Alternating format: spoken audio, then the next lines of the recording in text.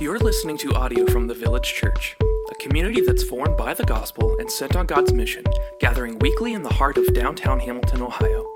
For more information about the Village or to connect with us, you can find us online at myvillagechurch.com.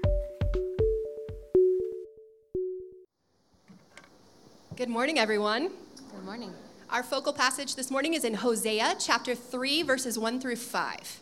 You can read along on the screens. You can also look in your Bible. If you don't have a Bible, connect with the connection desk and they'll get you one. So, Hosea 3. And the Lord said to me, "Go again, love a woman who is loved by another man and is an adulteress, even as the Lord loves the children of Israel, though they turn to other gods and love cakes of raisins. So I bought her for 15 shekels of silver, and a homer and a lathek of barley. And I said to her, you must dwell as mine for many days. You shall not play the whore or belong to another man. So will I also be to you. For the children of Israel shall dwell many days without kings or prince, without sacrifice or pillar, without ephod or household gods. Afterward, the children of Israel shall return and seek the Lord of their God, and David their king. And they shall come in fear to the Lord and to his goodness in the latter days." Awesome. You all can be seated, and any children here can be dismissed to classes. Sorry.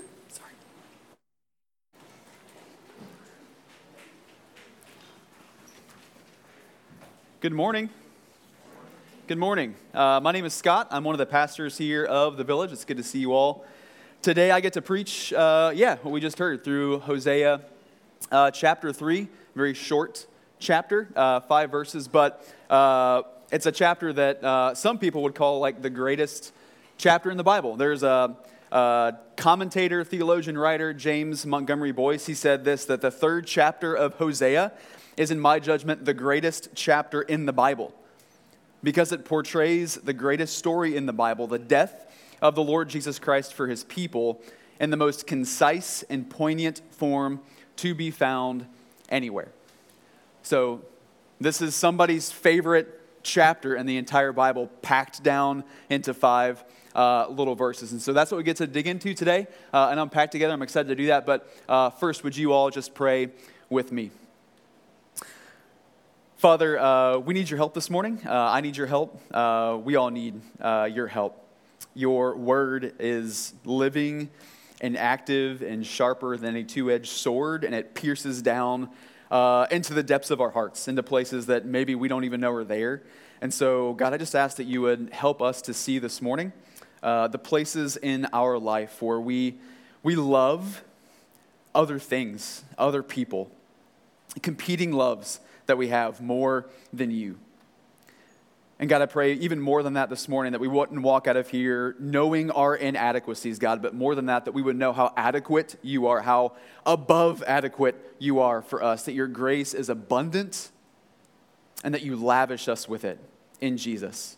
And so help us to see that this morning as we talk about your redeeming love and walk through these 5 verses. And I pray that maybe today that some folks would say this is their favorite chapter, but regardless, that they would see themselves in this story, and that it would be their favorite story because you are at the center of it. And so God, help us to see that. Help us to worship you today as we listen, as we talk, as we pray and sing, and all the things. Stir in us what you would have done today. And it's in Jesus' name that we pray. Amen. All right, so imagine, if you can, and for some of you this will be very, very easy because like this literally just happened. Imagine a wedding. Imagine a wedding. Think about it. Think about what you see at a wedding. Think about what happens at a wedding. Think about maybe one you've been to recently or one you've seen on TV or in a movie or read about in a book or whatever. Think about what you hear, what happens during the ceremony, what's said. Now, you might think about a lot of different things. If I gave you enough time, one of the things that you'd probably think about is the I do part, right? Like the vows, where we say the vows that couple make to one another, and they usually sound something like this. Do you, so-and-so, take other so-and-so, whom you hold by the hand to be your true and lawful wife, to love and to cherish her in joy and in pain and sickness and in health, for richer or for poor, and forsaking all others for the rest of your life? If so, say I do. And then hopefully what they say is, I do, right? Now, the funny thing is, like, in the age of Pinterest weddings, when everyone loves to do like kind of their own thing and be creative with ceremonies, which I honestly love. I think it's super fun. One thing that's almost always the same across the board, at least for weddings that I have officiated, is the vows. Like, couples might want to take a moment off to the side to share private words. Maybe they wrote a letter they want to share to one another privately. But then when it comes to publicly saying vows, they want to go with the traditional vows. And so I don't know exactly why. My guess is that folks continue to be drawn to those vows because those vows draw from something that's long-standing, right? And they point to something that's long-standing, a relationship that's not bound by circumstances or performance or convenience or comfort, but it points to a love that's steady, right? Rich or poor, sick or healthy, joy and pain. Those vows declare a covenant love that's greater than any of those kinds of things or categories of things. But now imagine if couples were able to look into the future and they were able to actually see the stuff that they would face together, maybe even like years down the road, and then they were asked to publicly vow fidelity to one another through that stuff specifically, right? Not kinds of things, not categories of things, but like those things. Now that'd be pretty interesting, right? It might give couples cold feet. It might give me cold feet, like officiating a wedding like that. To say out loud in front of God and everyone, a promise to love and cherish this person. Like, despite the credit card debt that they're going to put you in, despite the affair they're going to have, despite the job they're going to lose because they slacked off,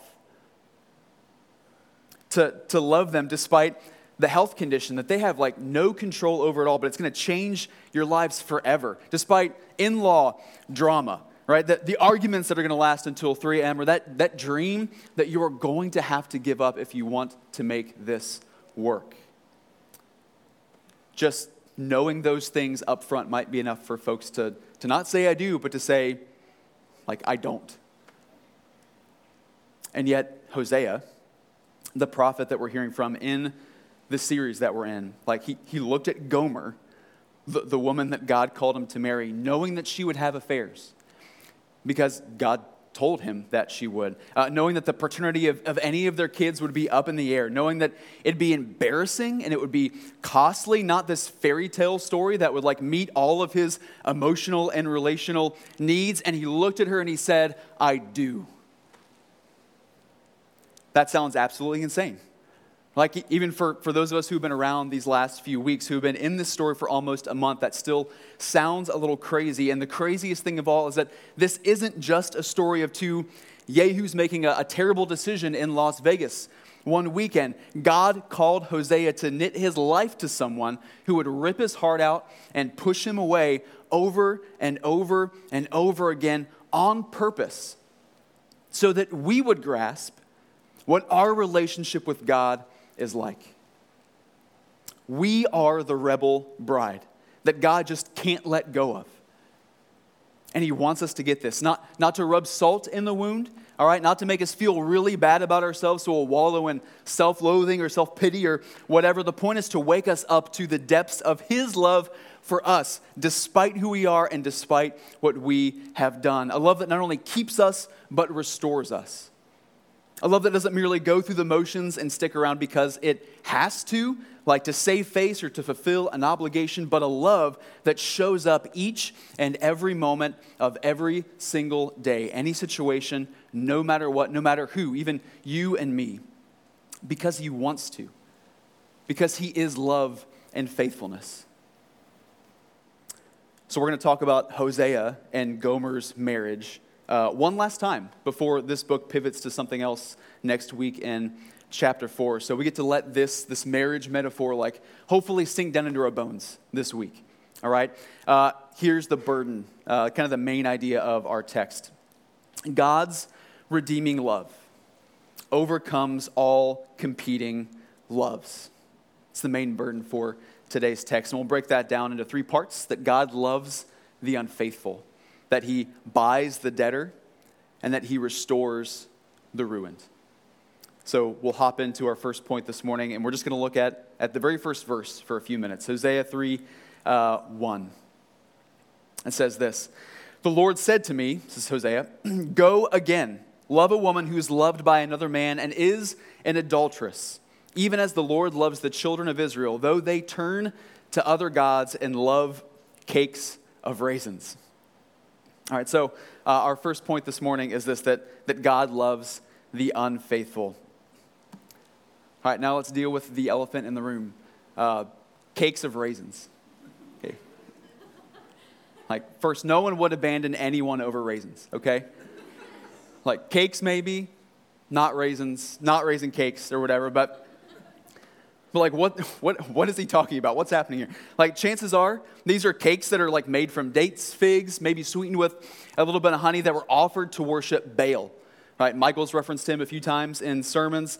He's a god who was worshipped up north in Syria, and he shows up a lot in the Old Testament. Some cakes were even fashioned like into the image of whatever god or goddess was being worshipped, right? So when I was a kid, I had a birthday cake, and it looked like Michelangelo from the Teenage Mutant Ninja Turtles. Like, I had a birthday cake that looked like that. So that's what this is like. Like, here folks were sculpting cakes, like Cake Boss or Ace of Cakes or whatever, like to look like Baal. All right, and then they would offer them in worship, and they'd eat them, hoping that by making Baal happy, he would make them fertile. So this is like the reason why God says they've turned to other gods and loved cakes of raisins. Other gods haven't just caught their eye. Right? They're actively worshiping other gods with what they're making, right? And who it's for and where their hope is, despite the love that God has shown them. And he's shown it to them in like a million different ways, not the least of which was actually turning them into this huge, thriving nation with borders and kings and prosperity and military victories and all this stuff, a nation whose population would outnumber the stars of the sky or the sands of the desert, all from one elderly couple that he made supernaturally fertile. Right? Like Abraham and Sarah, if you know the story. The Bible itself literally says that they were so old that they were as good as dead by the time God said that they would have kids. And they did have kids, but it was by grace and not by raisin cakes. There's a commentator, David Hubbard, he said it best. It was the funniest thing I've ever read in a commentary before. He said, while Yahweh is loving the Israelites, what are they loving? Raisin cakes. That's in a commentary that I read for this passage. That's so true. So, okay, why should we care about this, though? Like, what difference does this make to us today? Well, like, we have to understand what makes the specifics of this marriage metaphor actually work in the first place. How is this an analogy for our spiritual life? So there are 3 things that if they are really true, will actually cause this analogy to break. And we're going to see those 3 things here just from verse 1. The first thing is this. It breaks if our competing loves are fine. The analogy breaks down if it's not a big deal that we love anyone or anything else like we love the Lord. Or another way to put it, the analogy breaks down if adultery isn't a sin. I mean, if love is love and an affair feels good and doesn't seem to be doing any harm, then like, what's the big deal? If you agree to seeing other people, you have an open relationship, then like no harm, no foul, right? Like, or if you're one of those people who don't agree to that stuff, if you're not on board with polyamory, is your like $5 word for the day, or if you're not on board with like moving in together or doing things that are traditionally reserved for marriage before you've actually tied the knot, then you're the one putting love on a leash. Like, I've got more love to give than these old rules or like just this one person could possibly let me show. Man, Hosea, like, you just don't really understand what love is. But God's trying to tell us here that we don't get what love is. Covenant love. Distinct. Holy. A love that's set apart for only one other person. A unique giving of yourself, not a unique giving of part of yourself, and not part of yourself to lots of people, but all of yourself to one person in a way that no one else gets. You can't do that with multiple people. Like, you can't give all of yourself to multiple folks. The math just doesn't check out there, right? That's true for human relationships. That's true for spiritual ones as well. You were meant to distinctly love the Lord and to show that love distinctly, to worship him and to worship him alone. Whether you eat, whether you drink, whatever you do, like, he gets your raisin cakes. Idolatry is depicted as adultery here in this whole metaphor, because idolatry is unfaithfulness. Even if we try to define it as simply wanting to love other things too. Like, we can love other things, all right, without them being competing loves. We love lots of things, but we love them differently, right? Like, I love the Lord differently than I love my wife, than I love my kids and my friends, differently than I love Ben and Jerry's, right? And I show that love differently too. Like, I don't sing worship songs to Ben and Jerry. I don't date Jesus. Like, that's not how any of that stuff works. See, the love between us and God is a unique covenantal love, and we should show that distinct kind of love in distinct ways with the one person that we are in that covenant with. So if you profess to love the Lord, does it show up in your life? Is it distinct? Other people should be able to tell. It should be plain to the people that are closest to you. But if it's not, like, if we've flattened out our love to the point where we can't make distinctions between the way that we love the Lord and the other things in our life, it might be a sign that we're like giving parts of ourselves away to lots of things, but not our whole selves to anyone, including the Lord. And in a competition of love that's like going on inside of us all the time, a competition that God should win, right, every single time, it's wrong to make him compete for our love. All right, so that's the first thing. The second thing, this analogy also breaks down if the competing love of others is fine. All right, like, it feels good when someone gives you special attention. Right, when someone maybe goes out of their way to let you know that they care, when they notice you, when they just seem to get you. Like, even if you're in a healthy relationship or you are 100% content not being in one right now, like, man, it could just really be easy, even if you don't have a desire to reciprocate at all, to just kind of become unguarded and soak that stuff up. But you got to know that not everyone who shows you affection is doing it for your good, even if it feels good. God's marriage analogy breaks down if we don't believe that there are competing loves trying to woo us away from the Lord. It's not just that we give our love away to others, but we are shown what looks like love by others that we're not in covenant with. Baal wasn't a figment of Israel's imagination. He was a false god, not because he wasn't real, but because he probably was. He just wasn't the one true God of God. He wasn't the Lord of Lords, the King of Kings. Christianity 101 says that we have a supernatural faith. Our basic beliefs tell us that there are supernatural things that don't have our best interest at heart. It's how we wound up in a mess of sin and suffering in the first place. We have a supernatural enemy who is not flesh and blood. And sometimes his way of trying to get us to get God really to like lose this competition for our love is to make us feel good. To make us think that anyone or anything that makes us feel loved is like a good thing that requires no discernment whatsoever. That something or someone could love us more than the Lord, or just as much, or even just in like small little ways that we feel neglected or unseen by the Lord. And that doesn't always show up as like a snake hanging out in a garden, right? Or a little red dude with a pitchfork and some horns or whatever. Sometimes it's someone with a good point on a podcast. Sometimes it is an interested lover in our life.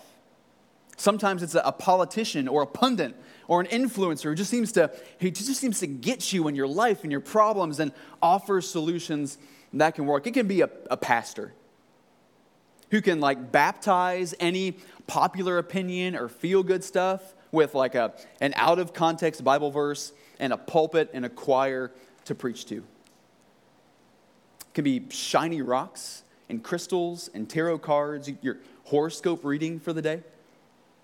Things that offer insight, comfort, security beyond the Lord.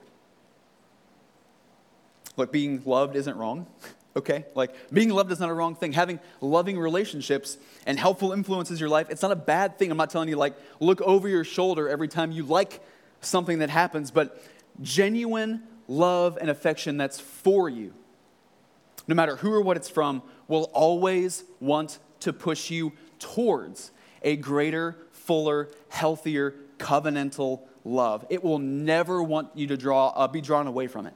Okay, you need to understand that. It'll never want to fill some gap in that covenant relationship either.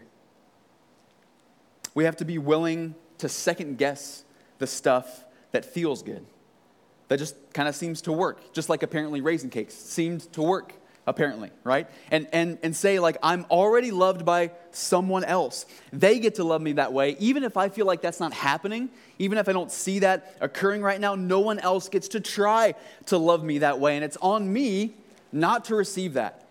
All right, this is true of our human covenant relationships, and this is true of our spiritual ones.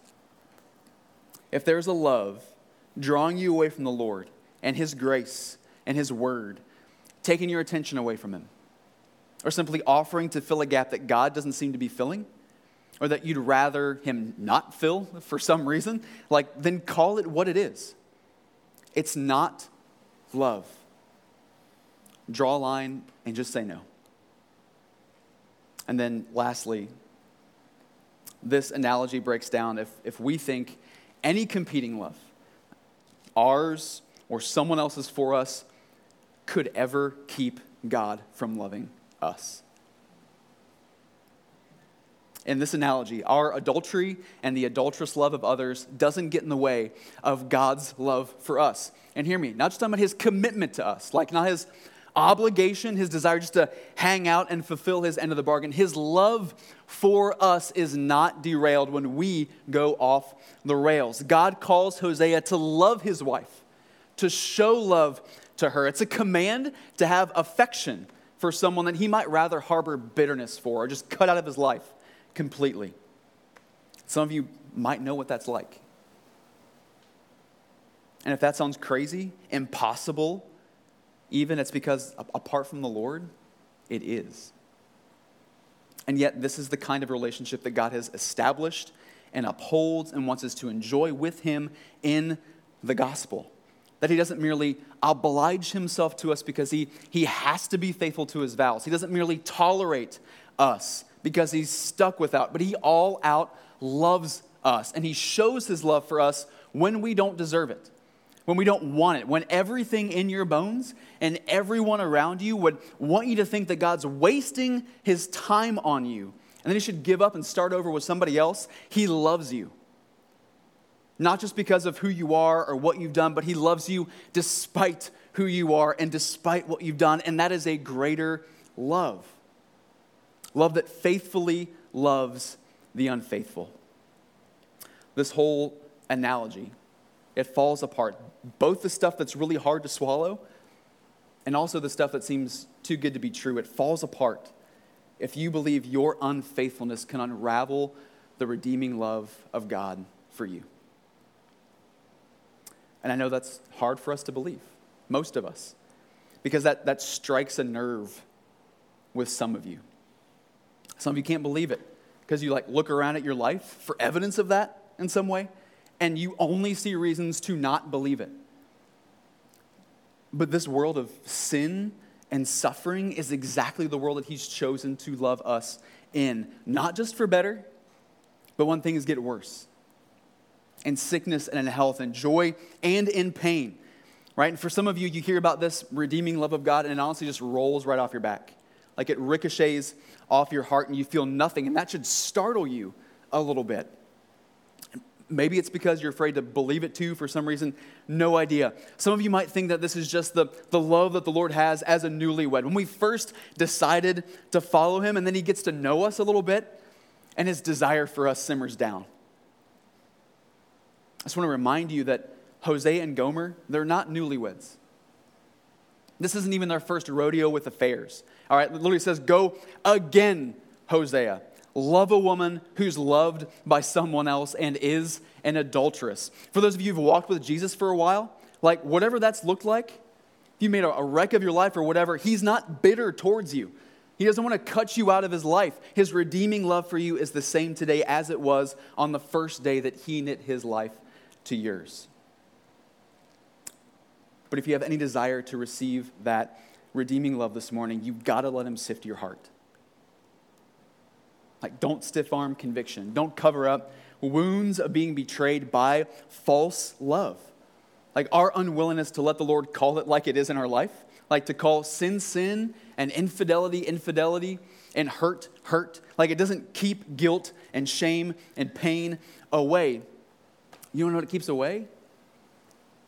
We don't acknowledge that stuff. It keeps away our ability to believe that God can see that guilt and that shame and that pain that's already there, and we can't believe that he would love us anyway.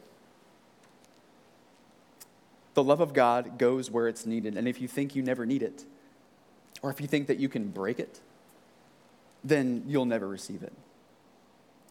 So where do you need it this morning? Because God loves the unfaithful.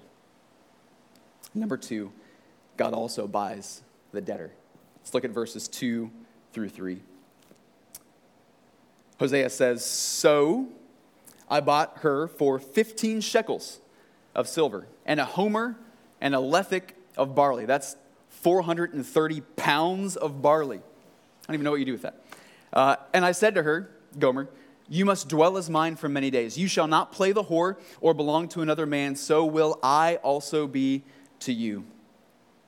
All right, so I know there's been lots of talk of like student loans and like debt forgiveness and all of that recently. And like, I'm not going to, that's a landmine. I don't feel like hopping on top of today, all right? But I do want to say that when Kelly and I met, when we got married, we took on each other's school loans. Like we met at Miami, dated throughout college, and then got married the summer after we graduated. And we didn't merely just merge our lives together, we also merged our debts. And I'm talking like summer home somewhere worth of debts that we could have paid for what we forked out every single month in student loan payments. And while bringing our debts together meant more debt for both of us, we've also both said that the cost was worth it. I think, right? Okay. Speaking for you there. Because it meant we got each other.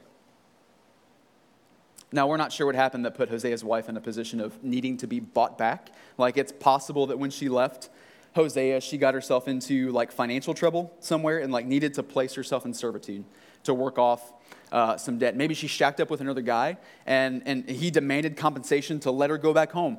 Lots of possibilities. The value of everything that Hosea gave to buy her back would have been about 30 shekels. That is, in Exodus 21, that happens to be, like, the stated amount of compensation you would offer someone for a slave. All right, so the servitude thing, like, maybe makes sense there. I don't know, but we're not sure. Regardless of what happened or why, Hosea found a way to track Gomer down, learn her price, and paid whatever it cost to get her back on his own dime. He pursued her, and then he purchased her. And in this analogy, it's God's people who are in debt. It's God's people who are in debt. He's going to pursue and purchase them. He's going to bail them out.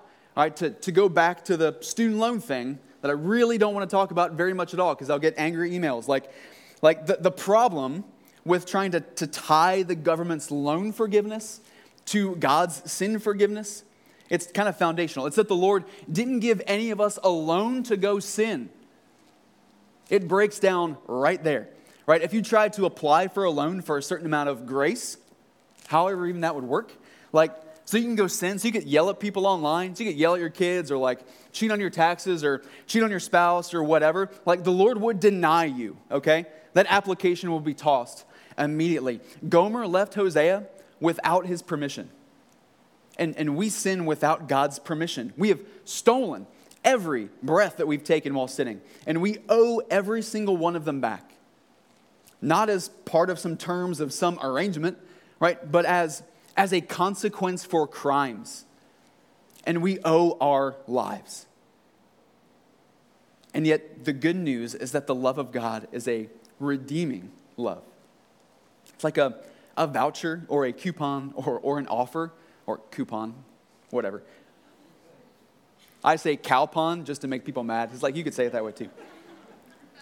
So just like any of those things that you redeem to get something, like the redeeming love of God is a love that buys. His love's got purchasing power to transfer ownership in real, tangible ways. And there are three that we see here. And the first one is this, that our debt now belongs to God. Hosea paid the debt that his wife got herself into on his own dime, his own initiative, and he paid it in full, and the Lord has done the same for our sins. Right? The life that we owe, God gave himself, all of himself, for his bride. Jesus took on flesh and blood. He lived the life that we should live. He died the death that we deserve to die, that he might free us from debt. Colossians 2:14 puts it plain as day. It says that Jesus canceled the record of debt that stood against us with its legal demands. This he set aside, nailing it to the cross. Jesus didn't die as a neat example of martyrdom, all right?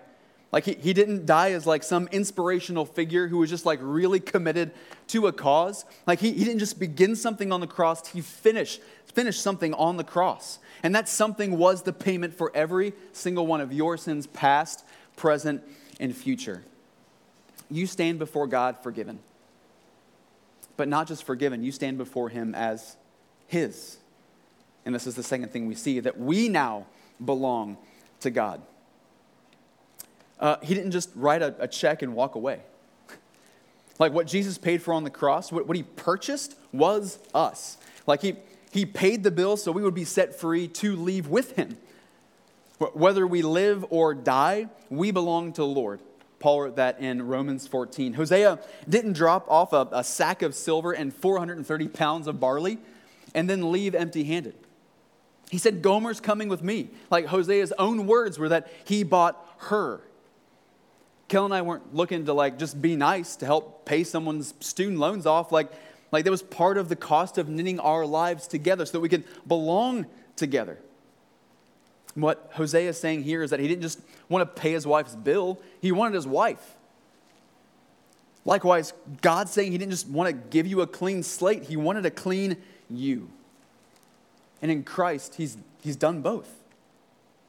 When Hosea tells Gomer, you must dwell as mine for many days. You shall not play the whore or belong to another man. That's not a menacing threat, okay? I know we can hear it that way. That's a hopeful, prophetic promise. His money and his barley could free her body from wherever she was bound and bring her home. And his hope now is that the Lord's going to free her heart from whatever it's been bound by, that she might stop seeking love in all the wrong places at a cost to herself and to him and to other people around her, and to let herself be loved wholly and fully by one who wouldn't make her pay, but would be willing to pay anything for her.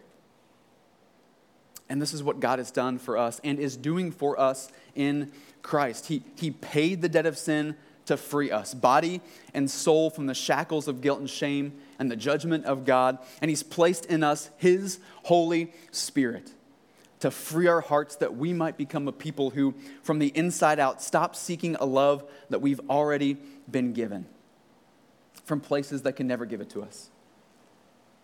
God says it this way in Ezekiel 36, verses 25 through 28. It says, I will sprinkle clean water on you, and you shall be clean from all your uncleannesses, and from all your idols I will cleanse you, and I will give you a new heart, and a new spirit I will put within you, and I will remove the heart of stone from your flesh and give you a heart of flesh, and I will put my spirit within you and cause you to walk in my statutes and be careful to obey my rules. You shall dwell in the land that I gave to your fathers, and you shall be my people, and I will be your God. This is the power and the promise of the gospel. Not just that we shouldn't play the whore or belong to somebody else, but that we will learn to dwell with him, body and heart and soul, for all of our days, because he dwells in and with us. Which leads me to this, the third thing. God now belongs to us. Not that we've purchased him or have rights to him in some weird subservient way, but this covenant relationship. In this thing, he is as much ours as we are his. Just like I'm as much Kelly's as Kelly is mine. Right? When Hosea says that she's not going to be with anybody else, he's not just like throwing his weight around because he just like, dropped a whole bunch of cash on her or whatever. Like on the contrary, he says, just like you're not going to be with anybody else, the same is true for me too. Did you catch that at the end? Like the end of this verse can be translated literally as, and I also am for thee, and I also to you. The faithful husband belongs to the unfaithful wife. The God of the universe who is faithful belongs to his unfaithful creatures that he's made. And if that just seems crazy, that like God would let himself belong to such unfaithful people, like you're not alone. This is funny. The mere thought of Hosea belonging to Gomer caused John Calvin, theologian that many folks in this room love, to basically say there's no way that this thing that's in the Bible actually happened. Right? I'm going to throw it up here on the screen. John Calvin said this about Hosea. He said, it doesn't seem consistent with reason that the Lord should gratuitously render, bless you, his prophet contemptible. Doesn't seem reasonable to do that. For how could he expect to be received by the public after having brought on himself such a disgrace? In other words, like, ain't no way God would make a prophet do something like marry and chase after and buy an adulteress on purpose, because it would ruin his reputation. He'd be canceled. And with all due respect to a guy that can no longer defend himself because he's in the ground, like, that's the gospel, buddy. Yeah, right? Like, I don't know what to tell you. Like, Jesus let himself get smeared and insulted and literally crucified in the public eye because of his divine pursuit of us. And it's for his reputation that he is not satisfied with just paying off our debt.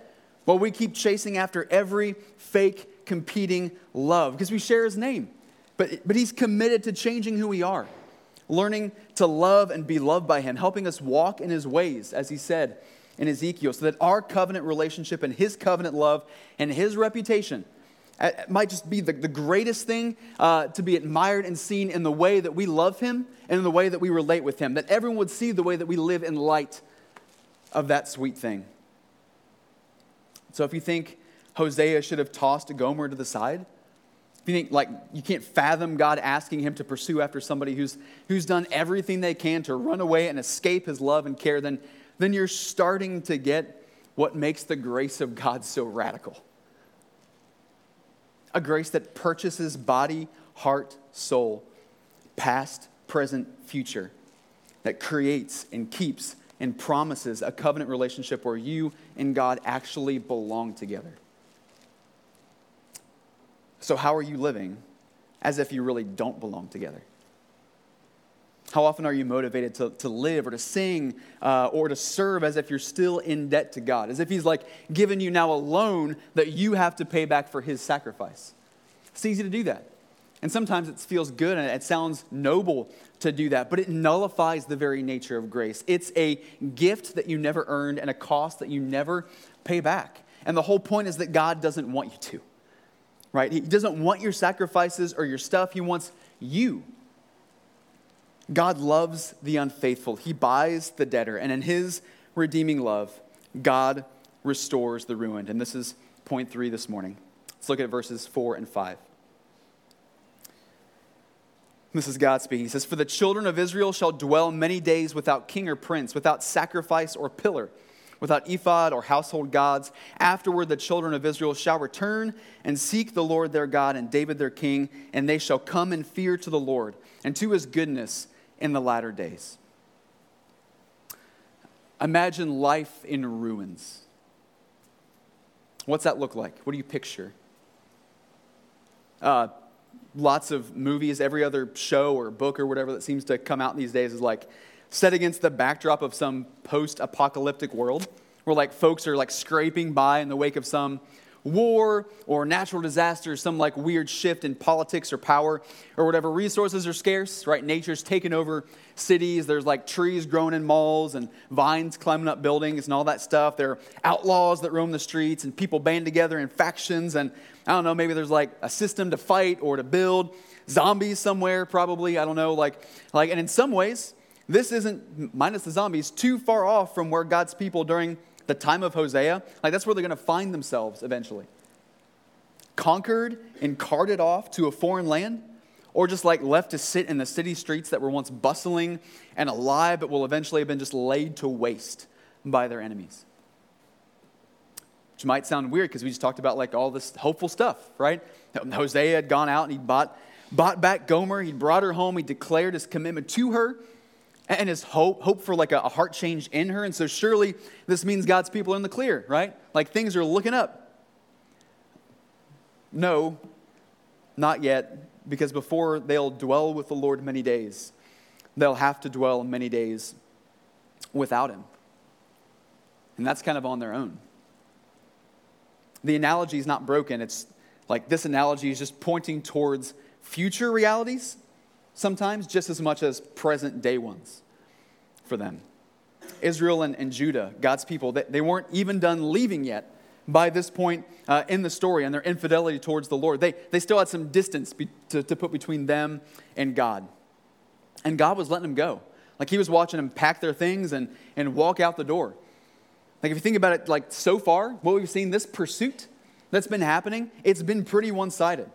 It's only been a divine pursuit. It's been God who has loved and shown love and made promises and kept promises and even warned them that their unfaithfulness was going to lead to their ruin.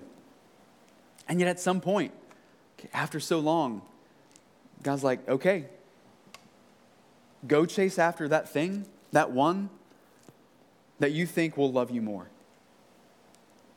And just like what happened with Gomer, who thought that she found a better love and then wound up enslaved or entrapped somewhere, God's people are going to find themselves in a place they didn't expect.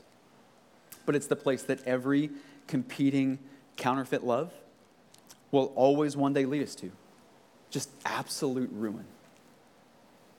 It doesn't matter who or what you think loves you more than the Lord, like whether all together or in just one little way that you think God's not meeting your needs. Like in the end, every competing love will always be exposed as a deadbeat, predatory fraud. And while like that ruin, it's going to be physical for God's people here. Like the temple is going to be destroyed. People will die. The city of Jerusalem will burn, all the precious stuff taken away. The worst part of all, like the real ruin that this text describes, it's not physical. It's not the stuff. It's not the goods. It's relational. God's people will find themselves alone. They won't have a king from David's family that would connect them with God's protection and provision and promises, nor will they have a worldly occupying king, not even a prince.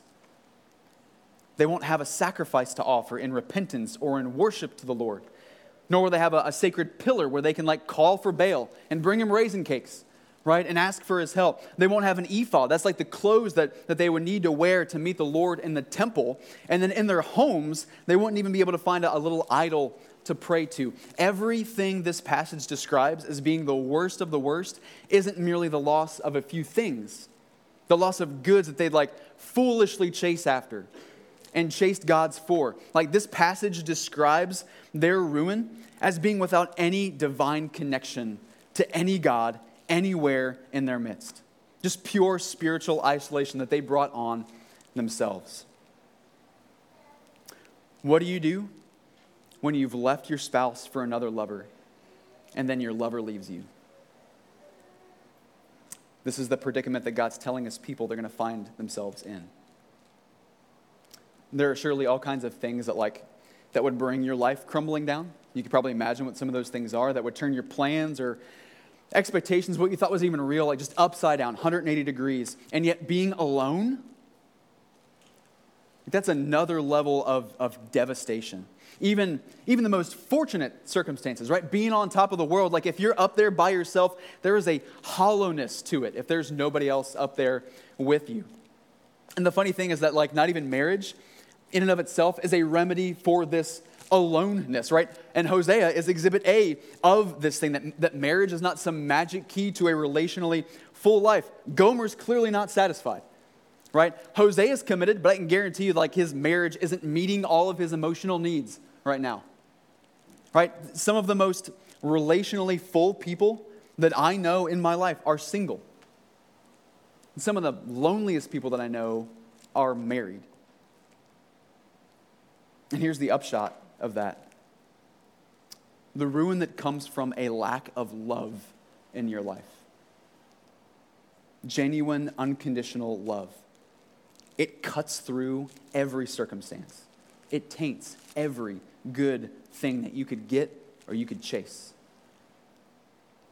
Which is why we build our life here at the Village Church on the good news of a redeeming covenant love that also transcends any and every circumstance that you could ever find yourself in or get yourself into. Like, God knows that in this life, not only are there competing loves, but that our hearts are sometimes barren wastelands of love. Like, real talk. Like, a huge part of that is because you and I, we don't give and receive and experience the kind of love that He originally intended for us in this world that He created. Some of us have been starved of love by the people who should have shown it to us the most. Taught all the wrong things about love, about ourselves, about how to show it, about how to get love, what it means. Some of us reject it when it is shown to us. Some of us are skeptical of love. Some of us withhold it from others and use love like a bargaining chip. Sin is real. Suffering is real. The enemy who loves to steal and sabotage love is real. And all that has left our hearts in ruins to the point that, like, the world doesn't know what love is. And those of us who have known genuine love, we have a hard time remembering it and holding on to it throughout the day. And the Lord knows this. Which is why a huge part of what also makes His good news good is that on the last day, He's going to rid the world of sin and suffering and evil. And from that moment on, we will not hunger or thirst for love ever again. We won't be confused about what it is or how to get it or what it's supposed to look like. There will be no more fake love, no more betrayal, no more competition. He will completely restore those of us whose love has been twisted and taken from us in this life, and we will get to know what it means to be fully loved, and we will not forget it. In the presence of Him and in the presence of His people forever. That last day, it's not come yet. It's coming, but it's not here yet. But we are now living in the last days that God mentions in this text, the days on this side of the cross and the empty tomb of Jesus, where the hope of Hosea that his bride's heart would return to him is declared a certainty for God's people. As surely as they will have to spend many days away, they will, in fact, come back home. And they will come back home by grace. What do you do when you've left your spouse for another lover and then your lover leaves you? The Lord says, come back home. You might need to sort things out, but the Lord is patient. And the shame that, like, you're afraid of feeling when you walk through the door, or the guilt that you might carry as you come back, the scarlet letter that you think is hanging over your head, you won't find that from Him. You will not hear, I told you so's. Accusations like that will never come from Him because they were dealt with on the cross. Have you been unfaithful to your spouse, to someone else, to the Lord? Have you dug yourself into debt financially, spiritually, in your sin? Have you led your life in any way, shape, or form into ruin? Then you're not the person that He'd move on from. You're not too much for Him. You're exactly the kind of person that He came to redeem. Like, you are the object of His divine pursuit, if that's you. It doesn't matter how far away the Lord feels before you ever believed in Him. Even if you've not believed in Him right now, like, He did look into the future. And He saw what it would take to knit His life to yours. And He made the first move in the life and the death and the resurrection of Jesus, who's sitting on the throne of David today. And today, for the first time in a long time, like, you get to return to Him. And He promises that you will find nothing but Him and His goodness. God's redeeming love. It overcomes every competing love. But just like any relationship, like Gomer with Hosea and Israel and Judah with the Lord, it's a two-way street. God pursues first. And then we get to live our lives in response to that love and grace that he's shown us. And so we get to invite you to do that right now. So the band can come on up and get ready for some music. But what I want to invite you all into is just a time of reflecting and repenting and responding. I want to invite you, if you've never trusted Jesus, you don't know the love of God for you, never known what that looks like or why even Jesus is still such a big deal, we'd love to chat with you about that. If you're a believer in here who is wayward and you feel like there's no way the Lord could still be about you and for you and love you, set your mind on what we just talked about this morning. There's nothing you could do that would break his redeeming love for you. We get to let the Lord sift through our hearts. What's there, the wounds, the hurts, the sins, all of that stuff, and we get to respond. And so, a few ways that you guys can do that. First, you can pray. You can sit in your seats and do that and talk with the Lord. You can sit over at the prayer bench and pray if you want to, or find another space in the 210 to do that by yourself. There'll also be people who would love to pray with you. All right, not just about sermon stuff, but if there's other things in your life, we would love to pray with you. There'll be some folks back there by that red tree, and Kel, my wife, and I will be along the back wall there. You can also partake in communion. If you're a believer this morning, if you're a follower of Jesus, then this table is for you, right? There's some bread and juice that you can take, and the bread, the cracker, it represents the body of Christ that was broken for you. And the juice represents the blood of Christ that was shed for you. All of that, the initiating, redeeming love of God that he purchased, not just your sin, but he also bought you. And you get to respond to that this morning. So we'd encourage you, before you do that, if you're a believer, reflect, repent, make sure you come up with a clean conscience so you can rejoice and respond to grace fully in that. If you're not a believer this morning, then this table is not for you, but the gospel is, and we are, and Jesus is for you. And so we would love to chat with you more about that stuff. And then lastly, you can sing. It's a great way we get to respond to the grace of God is by letting him have the voice that he gave you, however good or bad that might be. All right, so take the next few minutes, reflect, repent, and respond to the redeeming love of God.